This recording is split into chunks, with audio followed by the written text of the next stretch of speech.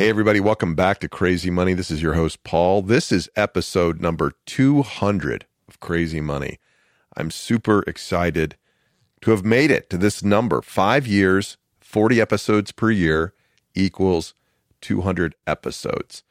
And this experience, this project that we didn't know where it was going to go, 5 years ago when I started with Mike Carano, who encouraged me for a long time, even before that, and I wish I'd listened to him earlier. He encouraged me even before that to start the podcast. He encouraged me that writing and recording and interviewing people about money and happiness was a worthwhile goal and that people would show up. And they have. And the people have been the best part of this experience. The relationships that I've built with my guests, the people I've gotten to meet. I got to talk to LL Cool J for 45 minutes. That was amazing. And I've met so many other people, great authors, great academics, Rich Beam, the PGA golfer who's hilarious, the former PGA champion, and the listeners, you, the listener. I've heard from so many of you over the years that you've enjoyed or gotten meaning through this podcast and through the conversations we have. And I think that's all we really want. Even if we don't know it, we want our work to be meaningful. We want to help other people. And on that level, this podcast has been quite rewarding to me. And so I thank you. I'm thrilled. I'm most gratified that I've gotten to stay in touch with people that I knew in high school, people I used to work with at Yahoo and Facebook and Launch.com, and new people that have just stumbled on the podcast and have reached out and said hi. So thank you to all of you on this 200th episode. If you want to share it with some friends, please do. If you want to send me a note at paul@crazymoneypodcast.com or reach out to me on the socials, I sure would be happy to hear from you. This week, we've got a second timer. Speaking of relationships that we've had on this podcast or that have started on this podcast, I've gotten to know a guy named Dillian through his writing, through the books that he's written. And we spoke at the same conference a year or so ago. He's one of the authors that I've gotten to know through the podcast. And he's got a new book out. It's called No Worries, How to Live a Stress-Free Financial Life. And I found it to be very well written, extraordinarily easy to read, and full of great financial wisdom, presented in a very simple manner. As we discuss in this conversation, I think this is a perfect book for young people coming out of college, new couples starting a household together, because he just lays it out in very, very simple terms. His theory, let's talk about this. He might call it a canard, a lie, a myth, that other financial gurus like Dave Ramsey or Susie Orman preach the gospel of frugality, and that the key to achieving wealth, or at least hitting financial stability, is to cut back on the little indulgences like that daily latte from Starbucks. That's that latte that you love so much. Jared's point of view is contrary to that. He says, actually, trying to cut the little joys out of your life will make you less happy, and it's not sustainable. But he says you've got to focus on the big things. It's the house. It's your car. It's how much you pay for college. It's how many kids you have. It's who you marry. It's the big decisions in life that affect your long-term financial viability. The interest rate on your loan, on your car, or on your house alone by itself, I said loan twice there, by itself could cost you more than a lifetime worth of coffee. And that's his argument. Jared is a renowned investment strategist and author. He's written one of my favorite books about Wall Street. It's called Street Freak, Money and Madness at Lehman Brothers. We talked about that the first time we met 2 years ago, back in late 2020 or early 2021. And he's the editor of the popular financial newsletter, The Daily Dirt Nap, which, as he says, he earns over $1.5 million a year producing. On this week's episode, we talk about striking the balance between being a cheap and a high roller, why renting is often a much better idea than buying a home, how much student debt is okay, and the 5 asset classes you should own in his awesome portfolio. It's a counterintuitive way to structure your portfolio that I think you'll find interesting. It's at least thought-provoking. And it's not something you're going to hear from your financial advisor, because the way he advises you to structure it does not fit with the business model of registered investment advisors. And speaking of which, Here's your disclaimer. This episode contains a discussion of investment strategies and theories, but in no way should be construed as personal financial advice. Investing in any of these asset classes mentioned can result in material losses. Wow, I sound like a financial professional when I say that, but indeed I am not. All right. Jared also graciously shares insight into his bipolar disorder and the side effects of the meds that he takes, and in so doing, helps continue to destigmatize mental illness, and for that, I thank him. Ladies and gentlemen, hey, all y'all, this is Jared Dillian. When does the book come out? January? January 23rd. Okay. How you been? Pretty good. What's been going on? One of my cats passed away. I read that. I'm sorry, man. Yeah. How long has that been? 9 days. So. How does the grieving process go? I mean, I was just a puddle for like 3 days straight, like couldn't function. It was really tough. Yeah. I don't have kids. I can't have kids. So we got a bunch of cats. The cats are my kids. Right. She was pretty young. She was only 10 years old and she had some health problems. She had lymphoma and we were expecting to have her. The doctors told us we'd have her another 2 years. And literally she died like a week later after they told us that. So, yeah. I don't have the same, I do have kids, but I've never really had the same kind of like orientation toward animals that my wife does, my kids do. They think I'm a beast, a heartless beast. Where do you think that comes from? Did you have it before you knew you couldn't have kids? Yeah, I've had cats my whole life, you know. I've always been like that. Where does a cat live on a Coast Guard cutter? Well, that was the thing. Like when I was in the Coast Guard, I really couldn't have a cat. Some of the writing you've done recently, like you're bringing more and more of, you've always brought yourself into it, but you're bringing more and more personal stuff all the time. Yeah. Why don't you want to be cremated? I don't know, man. I just, does it freak you out? It kind of freaks me out. Yeah. You're going to get burned up? Yeah. Yeah. It freaks You'd me rather rot in a hole than get burned up? Yep. Why? It's funny is that you're sort of like, you're a very real guy. You've got a real tight sense of mortality and the fleeting nature of every day. And you appreciate the little things, but like you've got a couple of hangups. Oh yeah, for sure. Oh, your hair looks good, man. Your hair looks great. That's I didn't take a shower this morning. That's all right. It's funny because I absolutely want to be cremated. I have no desire whatsoever for anybody to buy a box and for me to take up any real estate anywhere in the world for my rotting corpse. Do you feel like it's not like you say you want to have a huge funeral? Yeah. You said, what do you say? Weddings are optional, but funerals are mandatory? Yep. That's backwards in my mind. No, absolutely not. No. Why not? Convince me I'm wrong about this. I mean, it's like I said in that piece, like I went to a memorial service recently and it wasn't somebody I was super close to, but that's why I went. I wanted to pay my respects and the people there were so happy that I was there. Yes. They were very glad that I came. And if I didn't come, they probably wouldn't have noticed, but it really made a difference that I came. And I've been to funerals and memorial services where not a lot of people showed up. And it is terrible. It is terrible. Like, is that for people of like middle-aged when they die middle-aged? Yeah. Because the older you get, the fewer people show up to your funeral, right? For sure. Yeah. My dad died at 93. He actually died during COVID, so that's not a fair comparison. But when 93-year-olds die, 80% of their friends have already died. Yep. They got grandchildren and stuff. But I agree with the sentiment that like I've gone to some funerals where people have been very, very grateful because I was one of those bubble friends. It's like I didn't have to go.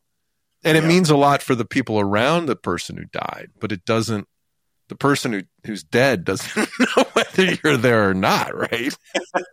It is immaterial to that person's emotions that day, whether or not you show. Yeah. That's true. It's really more for the family. It's more for the survivors. It's totally for and weddings. And it's fun, like the whole, we're going through this next generation. I'm one of 6 kids and the next generation of kids are, get into their 30s. And so we've got 3 weddings in 7 months, I think. Yep. And, it's like weddings are the places that you get together where you sort of have to go. Those are the times that you look back in your life and go, oh, the last 20 years, the only time I saw these people was like maybe a Christmas and then, like 2 weddings or something. Yeah. Well, you only die once, but you can get married more than one time. I guess so. So that, the really important people are the people who come to your 4th wedding. Those are the people. Those are your true friends who are going to stick with you. My dad's on his 4th marriage. Are those all divorces or were there deaths? Divorces, yeah. What was his 4th wedding like? Oh, I didn't go. Well, see, there's your point. Yeah. I mean, I'll just put it this way. The common denominator in all of those marriages was my dad. So right. You can assign Correct. Doesn't mean the other person he was married to was perfect, but he's the common denominator. Yeah. We're going to dive into your new book, No Worries, How to Live a Stress-Free Financial Life, which is incredibly easy to read. And speaking of these weddings I'm going to, I feel like this book is perfect for young couples who are just getting started, new college graduates who maybe aren't as familiar. You can never be too familiar with the concepts you get into the book, but I think this is great for young people who are just starting out. Yeah, I agree. I mean, in my newsletter, I tell people, I'm like, if you've got kids or nieces or nephews or college graduates, like, order the book for them. Yeah. So it's a real combination. Again, you put yourself, I want to talk about the concept of mental health, and then we're going to get into the book, right? Because you've got a newsletter that you send out. You publish every week? Every day. You publish you publish your financial newsletter every day. Every day. The Daily Dirt Nap. Tell us about that. I've been doing that for 15 plus years. Mm-hmm. It's a daily newsletter. I'm kind of a top-down macro guy. It's really meant for sophisticated people, institutions and such. Like I said, I'm top-down. I look at all the asset classes, and I'm really focused on sentiment. That's my edge, is figuring out when people are the wrong side in a trade and going the other way. So, yeah. And you started that when you were still a trader at Lehman back in, 08? I started in 04, yeah. But you started writing? What year did you start writing? I started writing Bloomberg commentary in 04, and I started doing the newsletter in 08 after the bankruptcy. Right. So you made it official in 08. Yeah. You needed something to bring in the income. And you've grown it to the point where you made over $1.5 million last year. Yeah. It's pretty awesome, man. The newsletter business is kind of funny because it's one of these things that looks easy, but is actually hard. Not to me, it doesn't look easy. I think to a lot of people it looks easy. Like there's, when I started, there weren't that many newsletters out there, and now there's a whole bunch. Like I've attracted a lot of imitators, and people say, well, this guy's successful. How hard can it be? And it's really hard to get people to pay for what you write, no matter what you're writing. You know what I mean? So the business has actually not been great the last couple of years. Since the bull market peaked in 2021, I actually made 1.9 million in 21 and 1.7 million in 22 and 1.5 this year. Because people think they can make money without insight? No, it's because the market got hard, right? We had a bear market in 2022. Things got hard and people just gave up, People unsubscribe to me sometimes, and the feedback I usually get is, I'm just not trading anymore. I give up. Like I'm just going to go to T-bills or index funds, or I'm just going to stop trading. Yeah. I hear that all the time. Wow. So hang on a second. I've even got your other book right here. Where is it? Those Bastards, right? Your collection. Yeah. This is from your consumer newsletter though, right? Yeah. The Substack. Yeah. Yeah. The Substack. You publish this what? Weekly or biweekly? Usually every 5 or 6 days. Okay. You've got 2 books out right now. This came out, 6 months ago, last summer? April of 2023. Those Bastards, 69 essays on life, creativity, and meaning. One of the things that I really enjoy is that you put yourself out there and you're very frank. And you talked about this in your other book that brought you to my attention was Street Freak, your book about Wall Street, trading on Wall Street during that period that you just described. And you talk very frankly about your experience with mental health.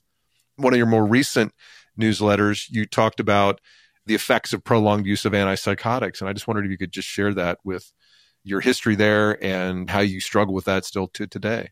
I'm bipolar. I have bipolar 1. Got diagnosed in 2006. And I'm really one of the lucky ones. I was in a very good hospital, and the docs got the medications right the first time, which is not usually everybody's experience. Usually people, when they're diagnosed with some kind of mental illness, they experiment with the meds and they don't get it right. And they're constantly switching meds until they find the right one. And it's very hard.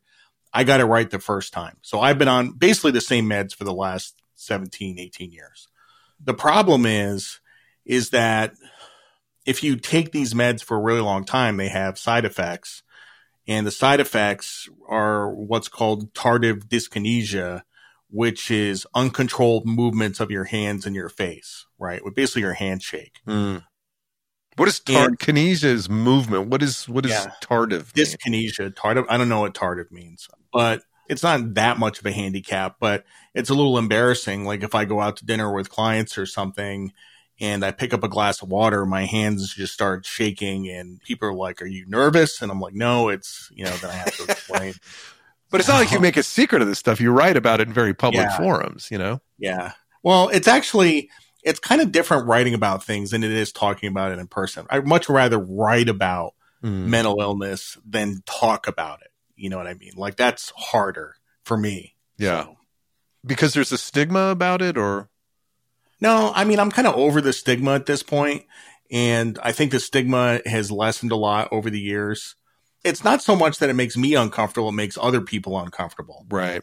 You know what I mean? So that's what Michael J. Fox says about his Parkinson's. He's like, I know this, it makes me uncomfortable and it makes other people uncomfortable. But because he talks about it, because he puts himself out there, he's kind of normalized it for society.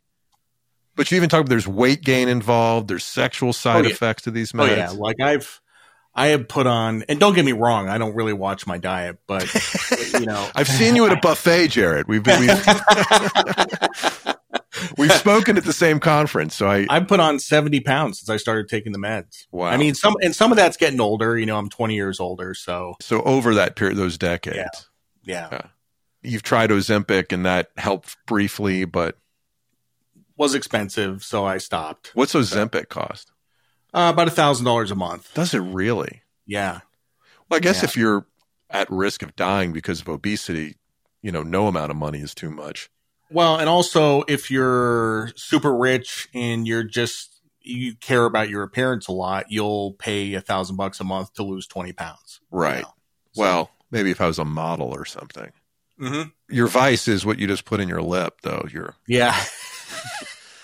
What are they? Is that a Zen? What do they call those? Zen, yeah. The Zen nicotine patches. There you go. We're not endorsing those on this program, just FYI. Well, I just wanted to say that I appreciate you being upfront and talking about these kinds of things, because I think it's helpful to people to be, to talk about depression. 20 years ago, we didn't talk about this stuff. And it's because of people like you who've experienced it, put themselves out there and talk about their experiences, that other people feel comfortable getting treatment, talking about it with their families.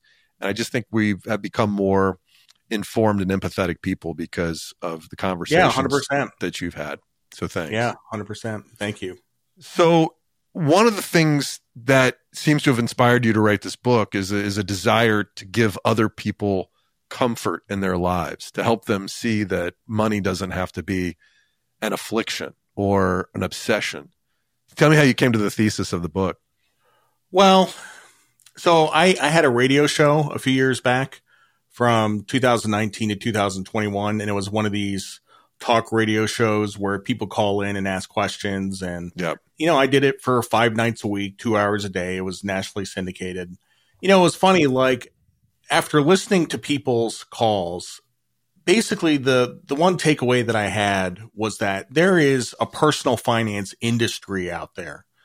And it's made up of Dave Ramsey and Susie Orman and Robert Kiyosaki, and then like a whole, like thousands of bloggers, like thousands of YouTubers and bloggers and stuff like that. And they all basically say the same thing, which is you have to be very vigilant about expenses. You have to cut expenses to the bone. Consumption is the enemy. Consumption is evil. You're going to save $1 million $1 at a time, $5 at a time, $10 at a time by giving up coffee, by giving up food, I was basically in this radio station like every single night. And I was basically talking to myself. You know, I wasn't getting that many calls. And I started to think. It's all about marketing, dude. You need a better producer. Come on. Yeah. That's not your fault. I kept coming back to this idea of financial stress, right? And basically the fact that the personal finance industry is compelling people to do things which increase their stress. Now, the goal here is to make them the most money. I mean, that's like if you look at the personal finance bookshelf in Barnes & Noble, there's books like 7 Ways to Become a Millionaire and 10 Ways to Become a Millionaire and stuff like that. But maybe the goal isn't to be a millionaire. Maybe the goal is to just be comfortable and happy and relaxed and not thinking about money all the damn time, you know, which is like if you're a Dave Ramsey disciple and you're putting money in envelopes and you're screwing around with this stuff, like you're constantly thinking about money. It's an obsession. And, you know, I actually, of all the people I know, I have the healthiest relationship with money. Like I really, you know, I have to think about it for my job, but when I'm not in front of this Bloomberg screen with all the charts and stuff, I really don't spend any time thinking about it. You know, I don't have any money stress at all. So, but there's a difference between thinking about money because it's your job and you write about markets and obsessing about your bank balance and your credit card bills and things like that. There is a difference, but I mean, look, I said at the beginning of the interview that I make over $1 million a year. So obviously I probably don't obsess about credit card bills, you know, because, you know, I'm in a position, well, for sure, like there are some people who do, but I lost my train of thought. We're talking about the difference between writing about money and obsessing about your personal relationship with money. And you can make $1 million a year and still spend way, way, way too much money. There's a lot of people that do that. Yeah. Probably more than don't, actually.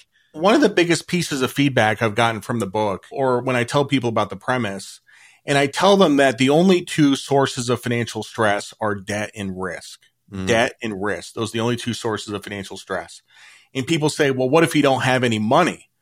And I'm like, look, I know people that don't have any money and they're perfectly happy because they don't have debt. They don't have a car payment. They don't have a house payment. They don't have credit card bills. They don't have an S&P 500 index fund, which is moving around 3% a day.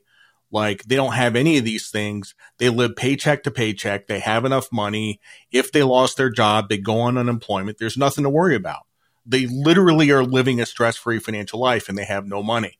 On the other hand, you have Elon Musk, who is the richest guy in the world, who almost went tits up because he bought Twitter. He bought Twitter and like pledged Tesla stock as collateral, and Tesla went down 75%, and the richest man in the world almost got a margin call. Yeah. He almost blew himself up, the richest guy in the world. Like that is a lot of financial stress. It was entirely because he structured his life that way. You know, so it's really not a function of how much money you have at all. People at any income level can experience stress or not experience stress. So depending upon the amount of debt or the amount of risk we have in our life. Yeah. And what are the sources of risk in life, in financial life? Well, usually when you're thinking about risk, you're thinking about like portfolio risk, like your investments. But there's a chapter in the book which kind of talks about risk in general terms and how people think about risk and how a lot of times people think small risks are big risks and they think big risks are small risks.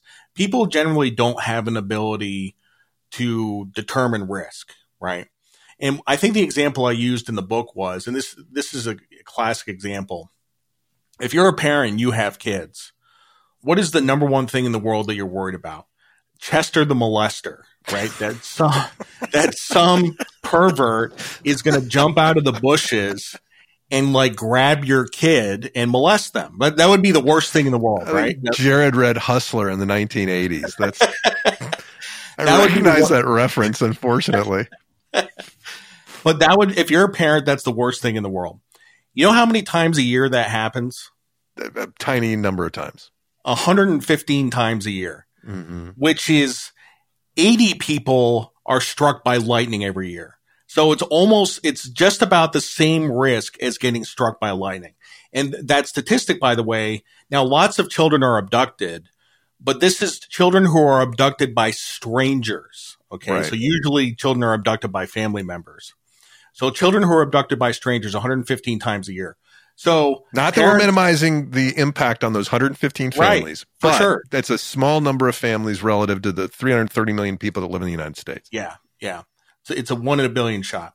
So, but what parents do is they don't let their kids walk to school because they're worried about Chester the molester. So they drive their kids to school.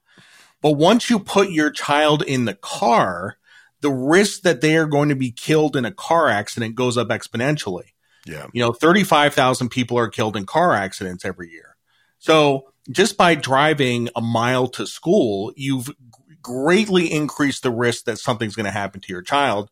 And this is what I said. People think small risks, Chester the molester, are big risks. And they think big risks, like driving a car, are small risks. If people understood how dangerous driving in a car, if they really understood how dangerous it was, they wouldn't do it. And we just accept that risk as a form of life. So I kind of had this discussion in the chapter just as, how people perceive risk generally. Yeah. So. Let's go back to our genetic makeup or our tendencies as human beings. You break people down into basically two categories, high rollers and cheap fucks. Tell me a little bit more about those two inclinations. Yeah, I called them CFs in the book because they wouldn't let me swear in the book. So CF. So okay, CFs then we'll talk about. CFs. Yeah. And getting back to the personal finance industry, if you look at like the Dave Ramsey people, they talk about this mythological person that buys $100,000 Chevy Silverado. Right. Their car payment is bigger than their house payment. They have a 570 credit score. They have credit card bills. This person that lives way beyond their means, right? And we kind of like, that's like the myth. Like we believe there are millions of people like that. And there's lots of people like that. But Americans in general are pretty good with money. People have figured out one interesting thing is that credit scores have been trending higher for years. Americans are getting more frugal. Credit scores, this is statistically significant. They've been going much higher over the last 20 years. Why is that? Because people are better about not spending a lot on credit cards, paying down debt, all that stuff. What the personal finance industry has created in the U.S.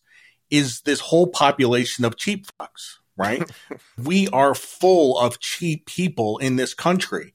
People who will stiff waiters on a tip, people who won't tip the valet, people who cheap out on Christmas gifts. We are descended from the Puritans. Okay. Right. We really are. We are descended from the Puritans. And a lot of people would say, well, if you're cheap, there's no consequences to that. Like you'll never go bankrupt. You'll always have money. And that's true, but there are consequences, and the consequences are relationships, right?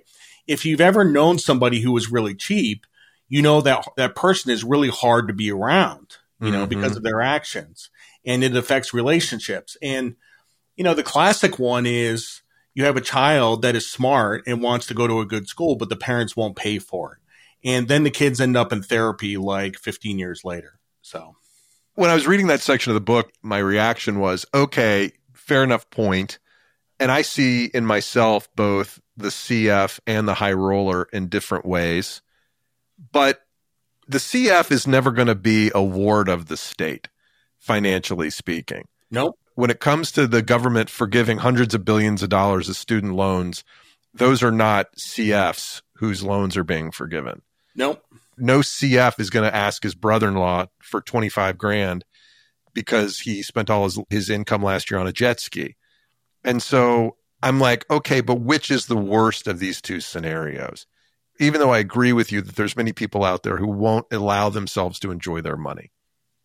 I would say they're both equally bad. And the whole point of the book is to find balance between the two, right? Yeah. And like you said, you have elements of a CF and elements of a high roller, which means you're probably somewhere in the middle, which means you have a healthy relationship with money.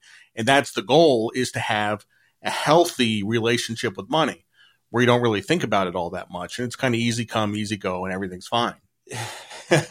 I have a friend who is the biggest CF in the world, on the planet. And I have another friend who is the biggest high roller on the planet. And you could not get two more diametrically opposed people. They're both terrible. They're both terrible for completely different reasons. You know what I mean? Right. Just as a quick story about the cheap guy. He came to visit me in Myrtle Beach. This is 10 years ago. He didn't pay for anything the whole trip. I had to pay for everything, which I knew was going to happen, and that's fine. We pull into a Dunkin' Donuts drive-through, and he's like, I got it. I'm like, okay, that's great. So he ordered a muffin for 49 cents, and he's like, what do you want? I'm like, I'll get a chicken biscuit. And the chicken biscuit was $3.49.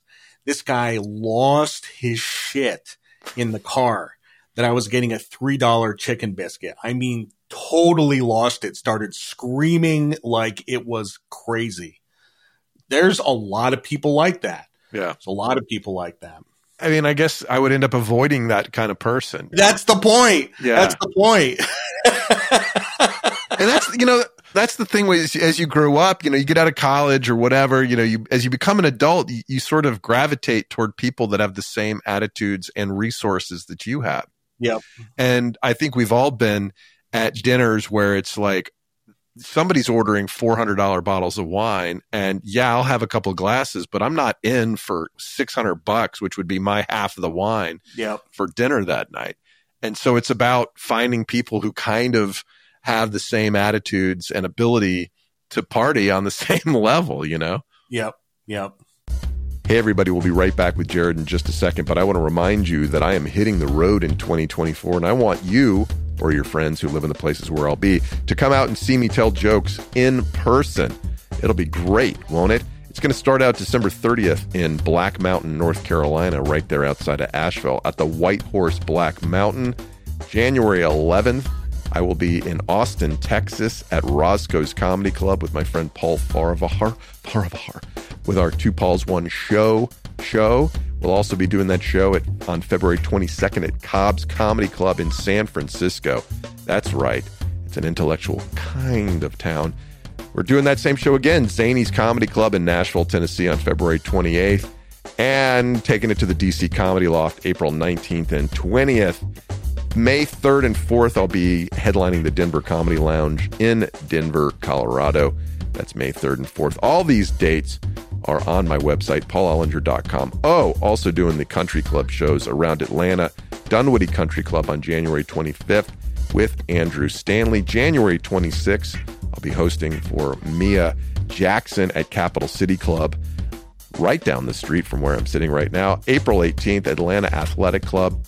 Headliner to be determined on that one. And I think there's another one, but I can't remember it right now. Anyway, paulollinger.com for the whole list of shows. If you can't come, tell your friends to come out. Thank you so much. Back to Jared.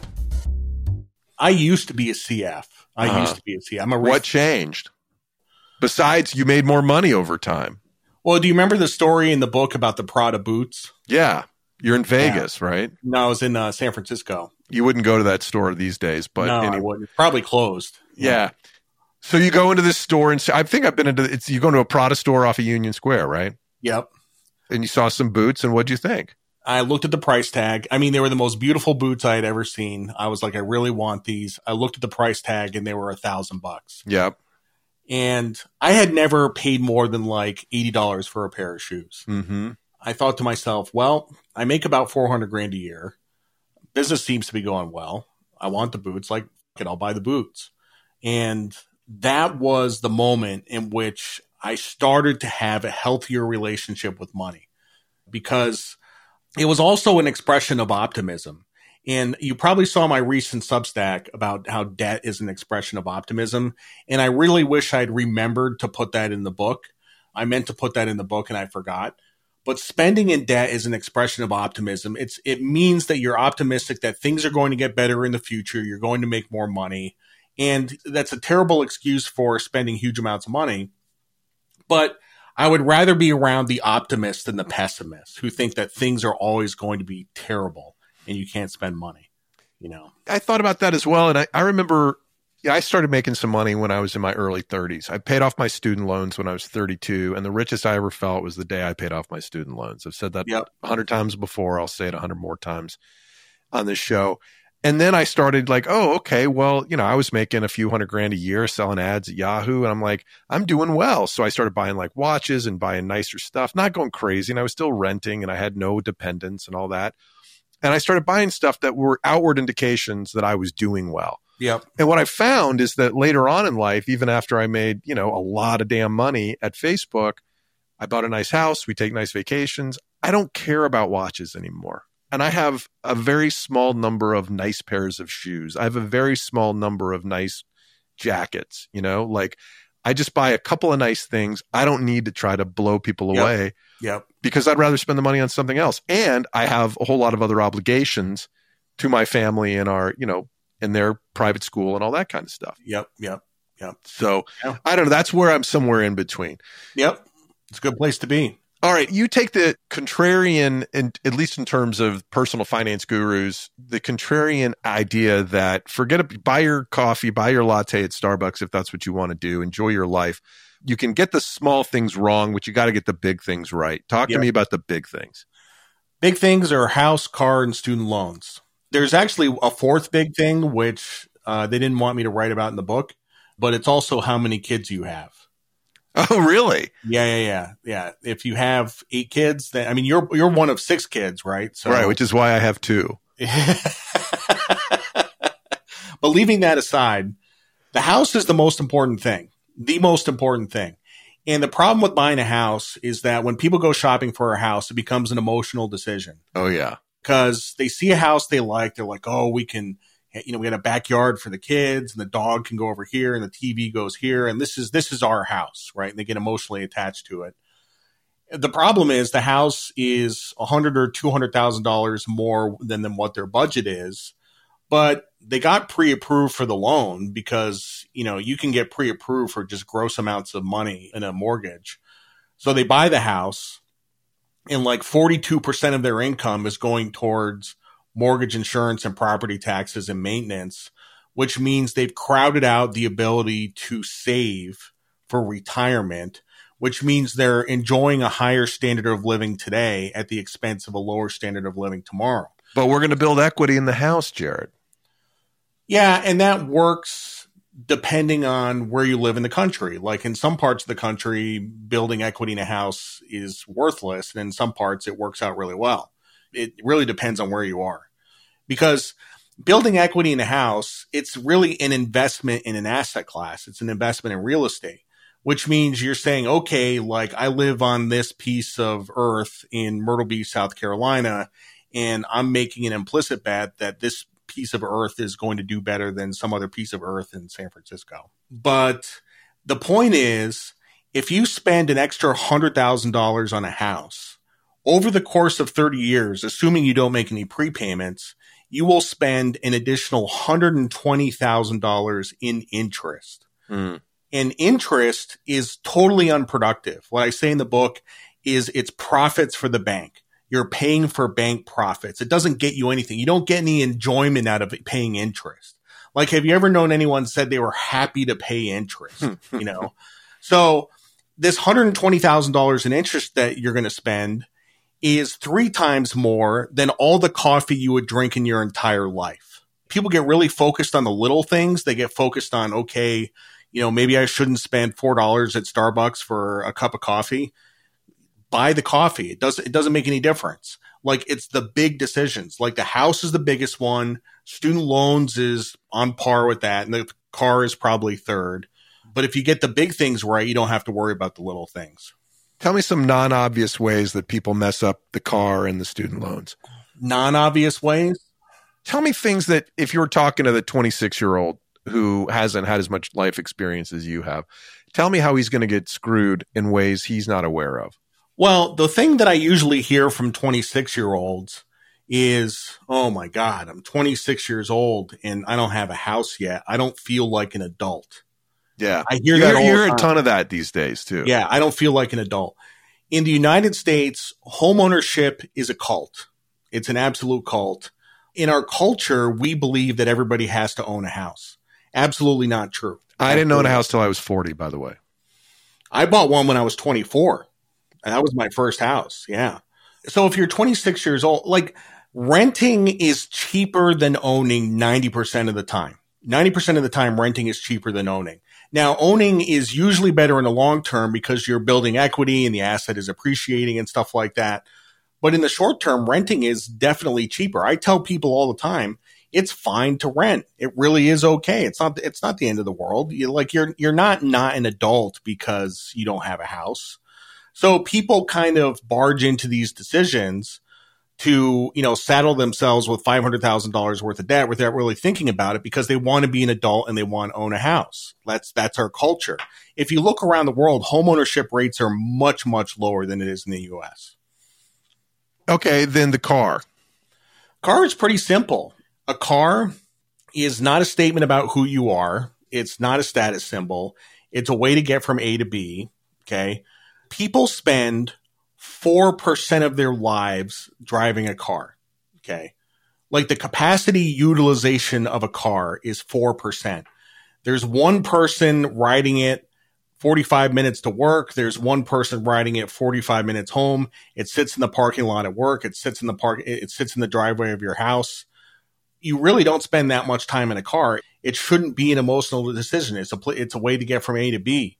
So my advice in the book, there's, Dave Ramsey would say, well, you want to get a used car, right? Because they're cheaper. Well, a couple of problems with that. Used cars are really expensive now. So that's one problem.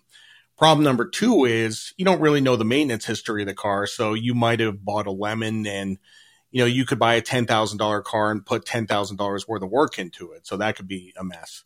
So I'm like, get a cheap new car, get a Toyota, get a Hyundai, get a Honda, get something that you can drive for 15 years and fully depreciate it. You get a 5-year loan and you're driving it for 10 years without any debt on it. That's the way to do it.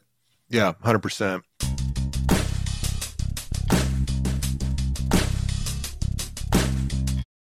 Okay, let's talk about the kids thing too. We won't tell your publisher that we talked about this, but tell me your theory on the number of kids you have. I'm not saying that there's a cap on the number of kids you have, but you just have to know that it costs an average of $250,000 to raise a child. So if you have 4 kids, that's $1 million. That's $1 million that you're not saving and investing that's going to grow over time. I mean, it's a multi-million-dollar opportunity cost, which doesn't even include the time that you would spend maybe on work if you didn't have kids. Like if you have 3 or 4 kids, you're going to spend a lot of time with your kids. You're going to spend less time working, less time earning money. It's a huge opportunity cost. So I'm totally biased. I don't have kids, right? So this is what works for me and may not work for other people. I have a bunch of cats. The cats don't take much time, but it's absolutely true. It might not be popular. People don't want to think about it, but kids are very, very expensive. And, we didn't really talk about student loans, and I think that's a huge relevant one as well. And if you have kids, you should be obligated to educate them. Oh, yeah. Yeah, absolutely. Yeah. So what's your attitude on student loans? Basically, that you should be able to pay off your student loan debt in 5 years. I like that idea. If you can't pay off your student loan debt in 5 years, then you borrowed too much. Well, how do you figure out if you're going to be able to do that? Because you make a decision, say you're 18, you're making a decision that you're going to borrow this money. How do you know if you're going to be able to pay it off by the time you're 27? If you graduate from college and you make $60,000 a year and you borrowed $40,000 in student loans, you could easily pay $8,000 a year and pay off your student loans in 5 years. The problem is, the law that Obama signed in 2009, which put into place income-based repayment plans, right? So what the government does is they say, okay, your student loan payment is $700 a month, but you only make $60,000 a year. So your student loan payment is now $200 a month. And people are like, great, I'll pay $200 a month. But the problem is that doesn't even cover the interest on the student loan. And it amortizes negatively, and the interest is added to the principal balance. So then you get these people on Twitter who are like Bernie Sanders supporters. They're like, I had $100,000 in student loans and I've been paying them for 10 years. Now I have $150,000. So college should be free. I'm like, well, it doesn't really work like that. College is free if you go to the Coast Guard Academy, right? That's true. That's true. Well, it's kind of free. I mean, if you don't mind working for the government for 5 years. Yeah. Yeah.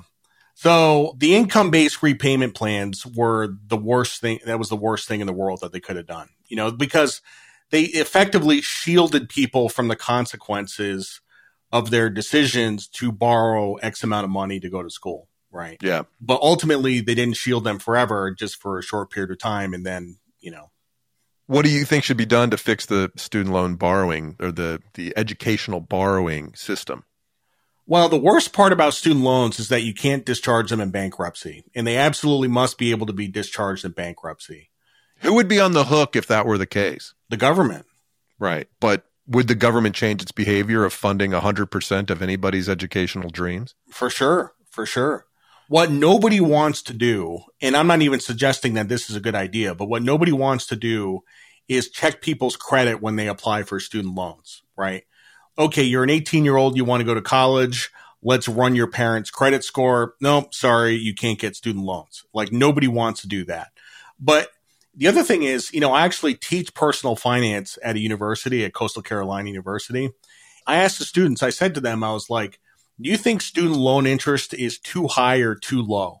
So everybody raises their hands as too high. I'm like, all right, let's think about this.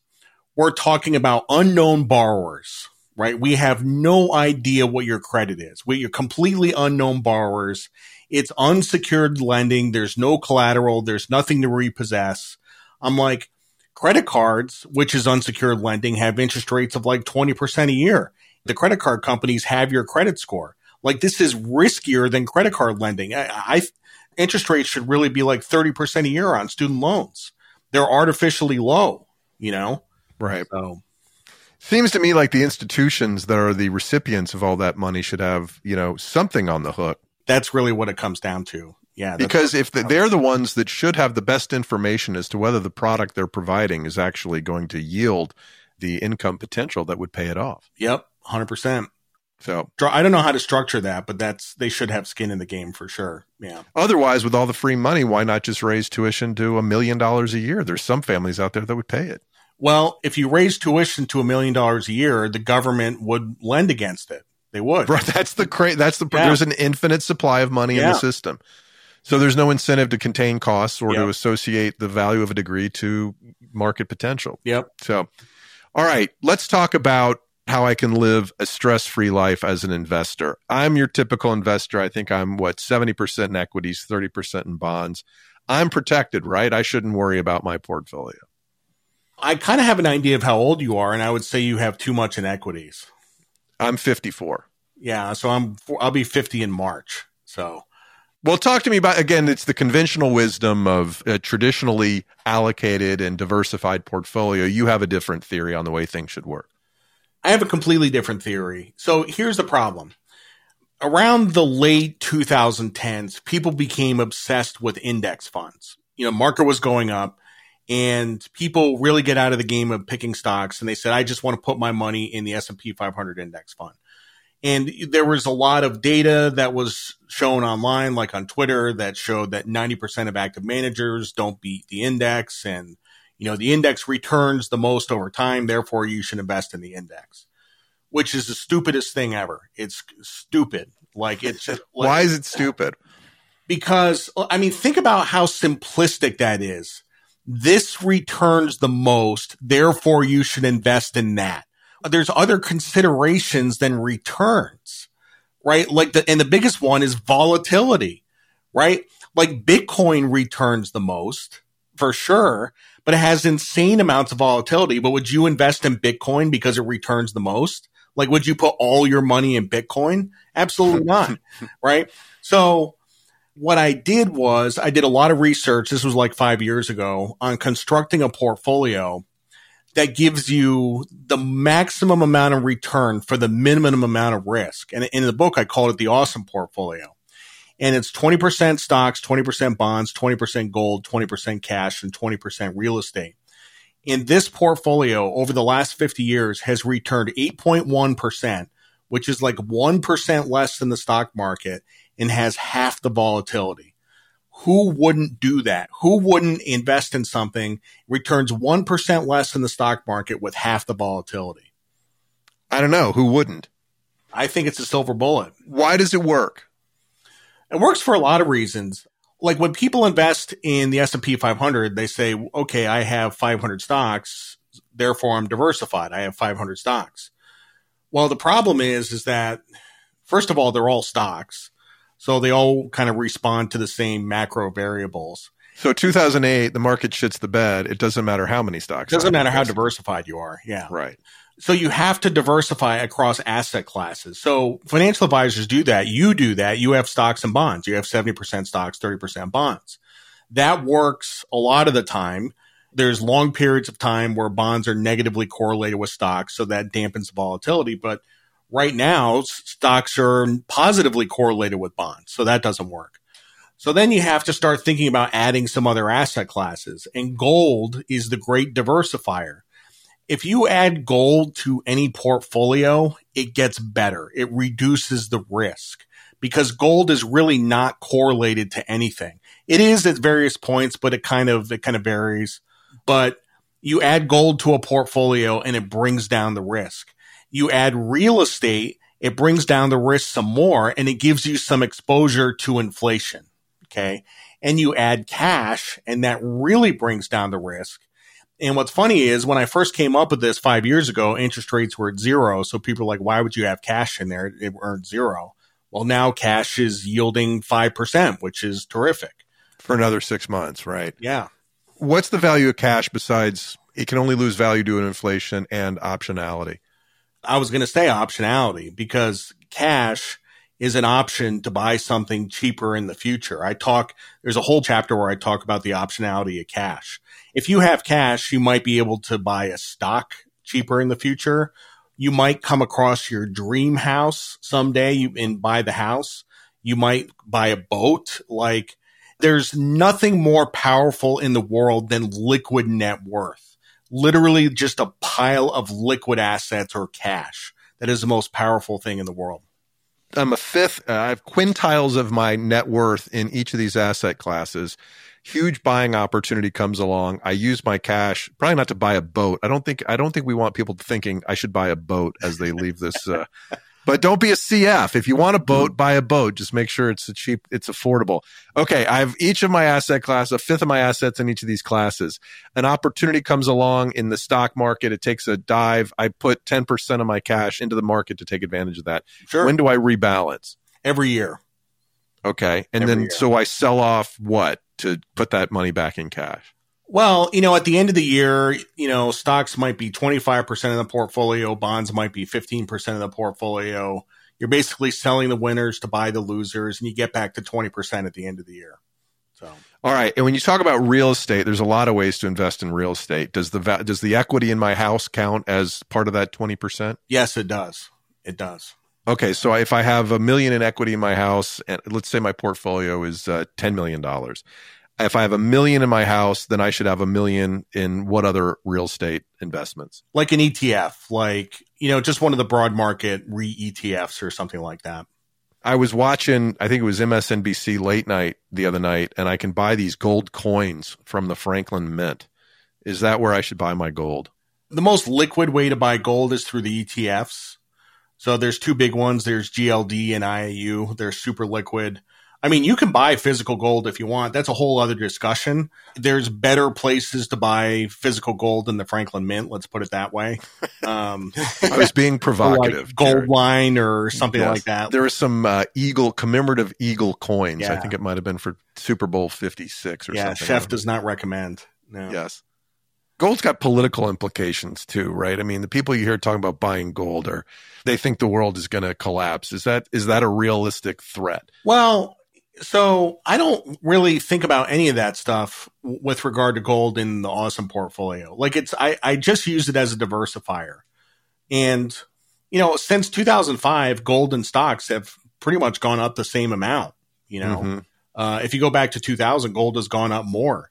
The one thing about gold is obviously it's different from stocks, but I would say it has a bigger right tail. I think it has the potential to go significantly higher or parabolic in certain circumstances, which is kind of a longer discussion, but meaning it can spike more. It's more prone to upside than other asset classes. Yeah. Well, speaking of upside, talk about opening yourself up to upside. I mean, if you have a government job, like I did when I was in the Coast Guard, I was making like $45,000 a year. I had no upside. I didn't own any stock. I didn't own any options. I had no exposure. I was making $45,000 a year, and that's what I was going to make. So smart people get exposure to upside. And in this country, usually that's through equity in the company where you work at, or getting equity or options.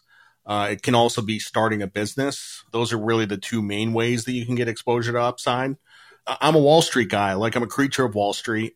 I'm friends with a lot of other creatures of Wall Street, and we kind of we're constantly talking about ways to get exposure to upside in things. There's nothing worse than being capped at how much money you're going to make. So. Sure. And most people are. Most people look, their jobs are jobs. Maybe if they're lucky, they have a pension. Hopefully they're funding their 401ks. But you can pretty much plot out where they're going to end up, even in best case scenario. Yep. So how does the average person find upside? The best way is to start a business. Start a business, for sure. And it doesn't have to be Facebook. It doesn't have to be a huge business. I mean, sell shit on Etsy, or deliver pizzas or something. Like, there's always things you can do to make more money. That's actually one point of the book, which I'd like to talk about. We haven't talked about it yet, but people are obsessively focused on expenses. They make $60,000 a year. They spend $55,000 and they save $5,000, right? So they're like, all right, how are we going to save more money? Well, we're going to cut expenses. That's the first instinct, is to cut expenses. People obsess about expenses, but they never look at the revenue side, right? They don't think about how to make more money. And the thing is that you can have a lot bigger impact on your bottom line by doing it through the revenue side. But the other thing is, it's a lot more fun. It's more fun. It's not fun to cut expenses. No, it's not. Like, that's really not fun. But like, to go out and make more money, that's huge amounts of fun. Yeah. So open yourself up to upside, focus on bringing in more revenue, and focus on the big things. Those are the general messages of No Worries, How to Live a Stress-Free Financial Life from my second-time guest, Jared Dillian. Jared, where can our listeners find out more about you? You can follow me on Twitter at DailyDirtNap. You go to my Substack. It's called We're Gonna Get Those Bastards. You definitely want to pre-order No Worries, How to Live a Stress-Free Financial Life. Go to Amazon. It's actually pretty much at any retailer. I actually have a special link for it. There's buynoworries.com. If you go to buynoworries.com, you can buy it anywhere in the world. So I will put that link in the show notes. Please pre-order. Jared's most of the time publishers want us to put this episode out right as the book's coming out. But if you pre-order, you're doing yourself a favor and putting it out before the end of the year, because this is the 200th episode of Crazy Money. And I'm gratified that through the work on this podcast, I've got to know guys like you who have enriched my life through friendship and writing and lots of good knowledge. Thanks for your partnership and all this, man. Thanks, Paul. That's great. Thank you. It's Jared Dillian. Like I told you in the introduction, his book, Street Freak, is a great read about life on Wall Street before the crash of 2008. It's up there with Liar's Poker and other reads. I also loved Ghosts of Manhattan, written by Douglas Brunt, who's married to Megyn Kelly, by the way. Anyway, I enjoyed reading this book, his new book, No Worries, How to Live a Stress-Free Financial Life. Like I said, I think it's really good for young people who need to get a grasp on some of these basic concepts as early as possible. And Jared writes in a very accessible, easy to understand way. I ripped through this book. It was super easy to read. I don't totally agree with him on his theory about CFs versus high rollers. I think high rollers are dangerous to themselves and to society. CFs might be boring and not fun to hang out with, but they're never going to come to you for a loan. They're never going to be a burden on the state. Doesn't mean you have to hang out with them, but they're not going to end up in bankruptcy court. Anyway, thank you guys so much. 200 episodes in the can. We're going to take a little hiatus here for another few weeks as we enjoy the holidays and think about where we're going in 2024. I am very grateful to you for your support, for listening all the way to the end. You're obviously a sick person if you've listened all the way to the end of any of these episodes, but I appreciate your support. Please take a moment to rate and review the podcast. Please share it with some friends, and please accept my gratitude for being a part of the Crazy Money community. All right. We'll see you in a few weeks. Have a great holiday. Merry Christmas, Happy Hanukkah, Kwanzaa, whatever you celebrate, and Happy New Year.